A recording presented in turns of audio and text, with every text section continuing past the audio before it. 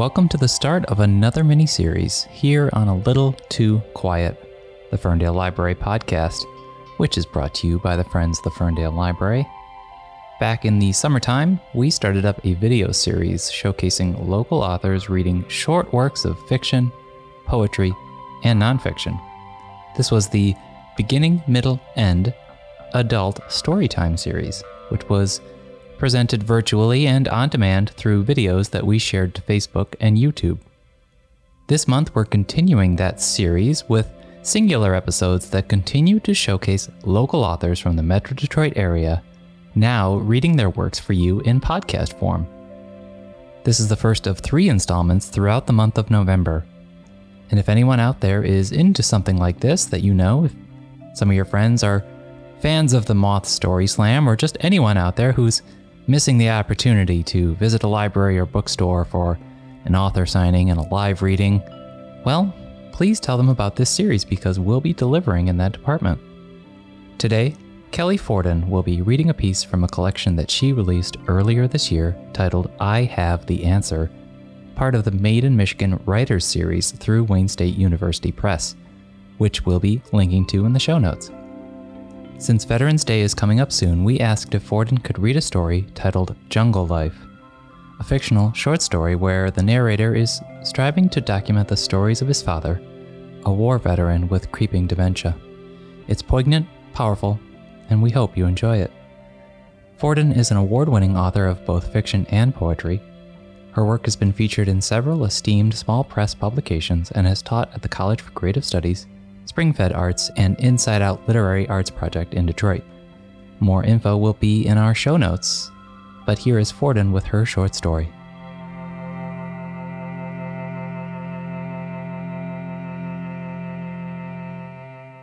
Jungle Life by Kelly Fordon.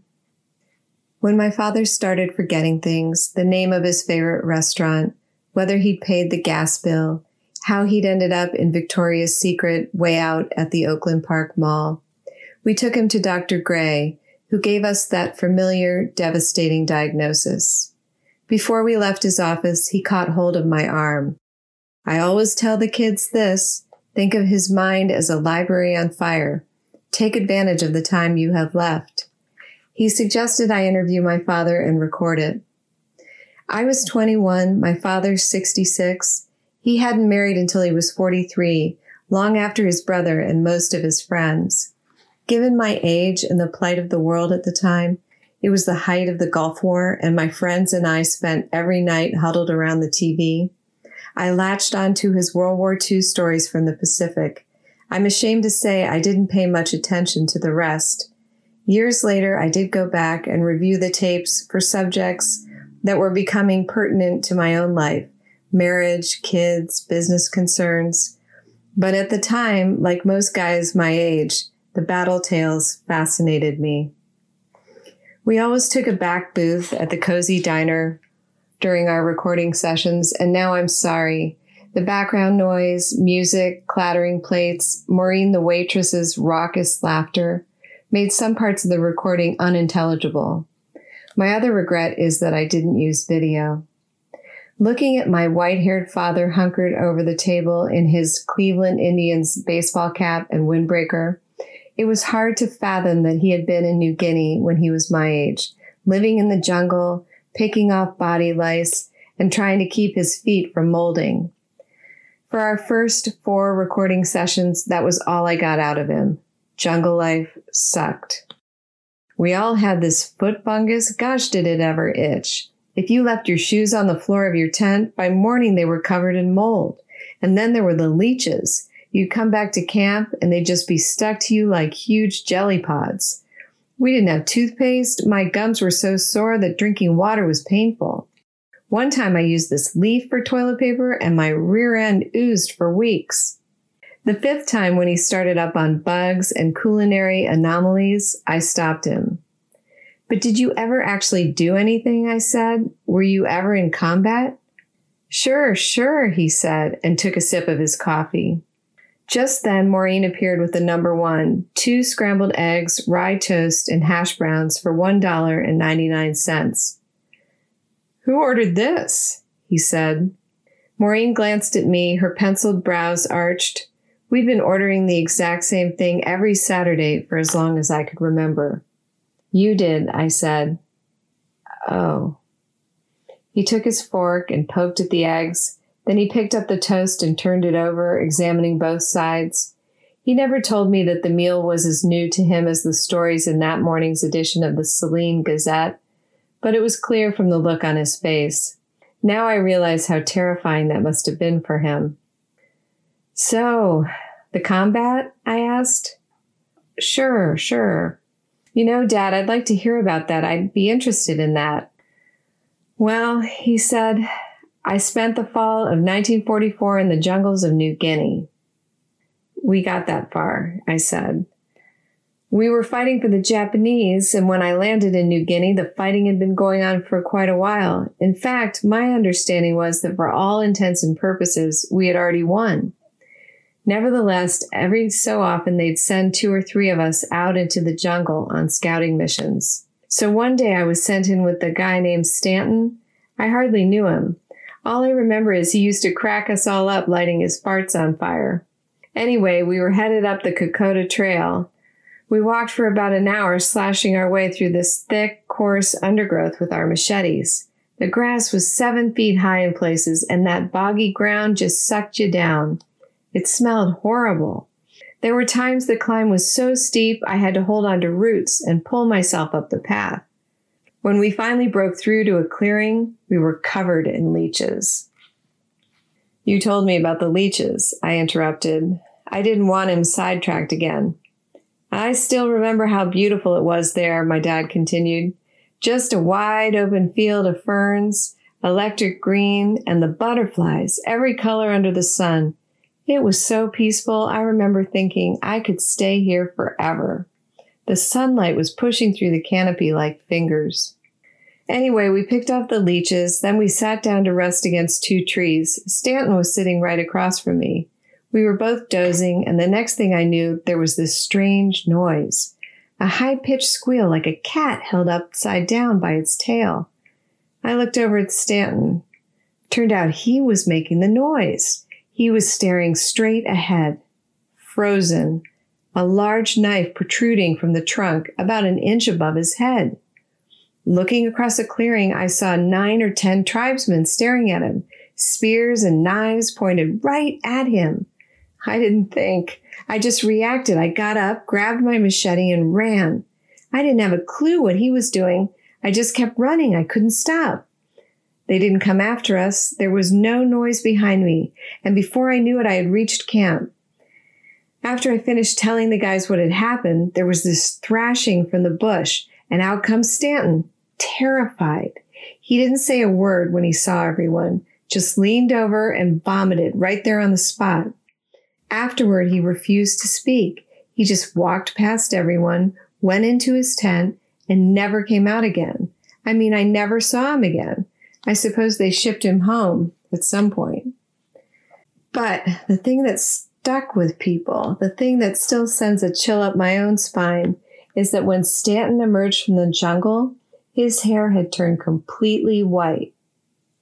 That is impossible, I said. I know, but it is true. He said he wouldn't have believed it either if he hadn't seen it with his own eyes. My recorder suddenly turned off. I asked him to wait a minute. While I was fiddling with the tape, he coughed and said he was sorry I had to witness his descent into dementia. I mumbled something about being sorry he had to go through it.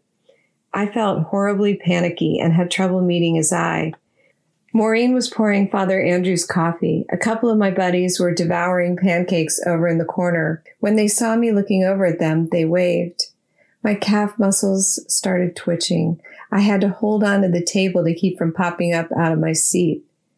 You know, he said, pushing away his uneaten breakfast, they say that which doesn't kill you makes you stronger. But I haven't always found that to be the case. I suppose you're better off holding on to the way we used to be. When I get really bad, just pretend like I'm already gone. Dad? I'm serious. Remember the good times. Forget the rest. Okay, I said. Tell me about the car dealership. When he got back from the war, my father worked for a Ford dealership, And just before I was born, he bought the owner out. While he was talking, I thought up a long string of questions. His years as county commissioner, how he met my mother, winning Saline Man of the Year, anything to keep him from going morbid on me. Now that I'm older, I'd give anything to do that whole conversation over again. The next time we sat down a week later, I said, "Okay, let's get back to the war. You were telling me about the jungle, remember? About the time you and Stanton were doing recon?" "Right," he said, leaning toward the tape recorder. "He was a great guy, probably my best buddy. We've been together since Hawaii. In fact, we've been together so long, we even had this dog back in Maui, a German Shepherd named Scout. We were always going to go back and get him." He stopped and stared out the window. Maureen brought over our plates. This time he didn't seem confused by the transaction. He talked while he ate, which is why this section of the recording sounds garbled. I transcribed it that night so I wouldn't forget what he said. How he ate while he was telling this story, I'll never know. We had just crossed this enormous mountain range. We were covered with leeches and we were starving. And we'd gone from freezing to death at the top to neck deep in swamp on the way back down. We had to follow these steep ridges all the way up. And I remember this one guy named Ralph Donaldson slipped, and then we all slid down. Must have been 1,000 feet. It took us about 8 hours to climb back up. All the while people are sick and dying of malaria and dysentery. We were the walking dead. The food. They gave us these tins of Australian bully beef that nearly killed us all. By the time we reached the other side, we had lost a lot of steam and a lot of equipment. When we got there, we thought there were maybe 1,500 of them, but we found out later there were more than 6,000, and they handled the terrain better. They built these bunkers that we could never see until we were right on top of them. We used to have to crawl around, and when we found one, we'd jam a hand grenade into one of the firing slits. One time I went in with Stanton. At that point, we thought we were maybe 7 or 8 miles from the Japs. It turned out we were wrong. Anyway, we were cutting our way through the jungle, and we came to a clearing. Out of nowhere, a shot rings out and catches Stanton in the chest. I looked around, but I couldn't see anything. Next thing I know, bullets are raining down on me, so I turn and hightail it back to camp. Later that day, I let everyone back in. When we got to the clearing, we simply circumvented it, and then we were able to ambush them. What about Stanton? Well, we found him in the bunker. He was dead? Oh yeah, I knew he was dead. They hit him square in the chest. That wasn't the worst part. What could be worse? It's hard to even say it. He pushed his scrambled eggs around on his plate. They'd eaten him, he said. What? I remember vomiting right on the spot. I wasn't the only one either. That is unbelievable. What did you all do after that? Well, I looked for that letter, the letter we all had for our families, the one for his wife or any personal stuff, but there was nothing. They probably burned it all. Then we had to figure out what to do with him, and for a lot of reasons, we couldn't move him. I mean, we were sick with hunger and sickness, and we didn't want to attract more of them. I said some prayers over him, and we got back to camp. I wrote to his wife and his parents.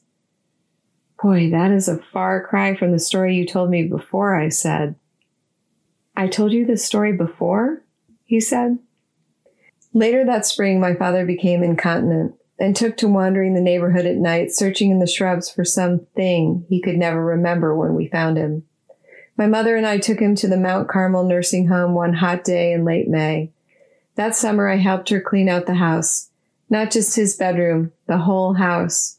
Visiting my father, my mother was candy cane sweet, but at night she tore through the bureaus and closets, upending drawers and emptying cupboards, raving about everything from the Channel 4 weatherman's earring to the high price of coffee to the scratchy sheets my father complained about at the home. Her rage had no parameters. One night she even called Carnival Cruise Line and lit into them because they sent several pamphlets advertising the cruise my parents had planned on taking when she retired. By mid-August, we could have been living at the Holiday Inn. There was no sign that we had ever inhabited the house. I joked about putting a packet of soap in the bathroom and sticking a vacancy sign in the window. I couldn't tease so much as a smile out of her. All that summer of my father's life, I thought about Stanton. Which story was true? Every time I visited him at the home, I tried to figure out the right moment to bring it up. Often I came in to find him just sitting in his pea green armchair staring out the window. When I sat down opposite him, he'd say, "Hi, how are you?" with a big inflection on you. It reminded me of the greeting you might get from a celebrity or a politician who knows he's met you before but can't quite place you. Even after the generic welcome, I sat there hoping he would reemerge. Usually if the day started out poorly, things only got worse. His favorite exclamation was, "That's baseball," which he sometimes shouted over and over until a nurse came in and sedated him. A couple of times when I told him to stop, he started yelling even louder just to annoy me, as if he was a 6-year-old taunting his older brother. On these occasions, my mother fled to the cafeteria. For my part, I often looked into the mirror over his bureau, half expecting my own hair to have lost all of its pigment. He had been in the home for 2 months when I finally intercepted a cogent moment. He was sitting in his chair talking to a big, tattooed Hell's Angel-type janitor about the Cleveland Indians. He seemed to be following the conversation. After the man left and my father had asked about my mother's cat, Reggie, I figured it was now or never. "Dad," I said, "do you remember Stanton?" "Stanton? Your friend from the war. Why would you bring him up?" "Well, you told me about him, remember?" "Me? I didn't." He leaned forward in his chair. "She sent you, didn't she?" "Who?" "There was no letter. Tell her to leave me alone." "Who are you talking about?" He covered his face with his gnarled hands. His shoulders began to shake. Not even a minute had passed since I brought up Stanton, and my father was distraught.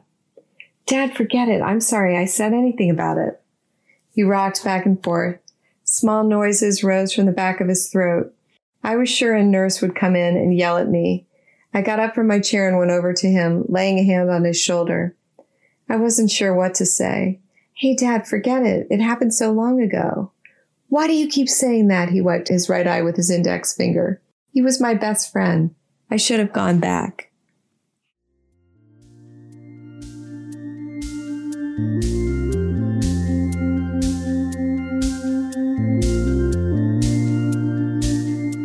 That was Kelly Fordon, award-winning writer of fiction and poetry, a local literary teacher as well, and has several notable books published over the last decade. She read a piece called Jungle Life, the second story featured in a rich collection of her writing, titled I Have the Answer, which was released earlier this year. More info is available in our show notes, including a link to Kelly Fordon's website. And this is the Ferndale Library podcast, A Little Too Quiet, brought to you by the Friends of the Ferndale Library. We appreciate you tuning in to listen to a story, an audio evolution of our adult storytime, which started in the summer as a video series. We'll be continuing this month with readings from authors Jeff Jafire and Laura Thomas in the weeks ahead, so stay tuned. Remember to rate, review, and subscribe, or just tell a friend. Big thanks to John Duffy for our music, and as always, thanks to the Friends of the Ferndale Library. Find more information at ferndalefriends.org. And finally, a thanks to you for listening.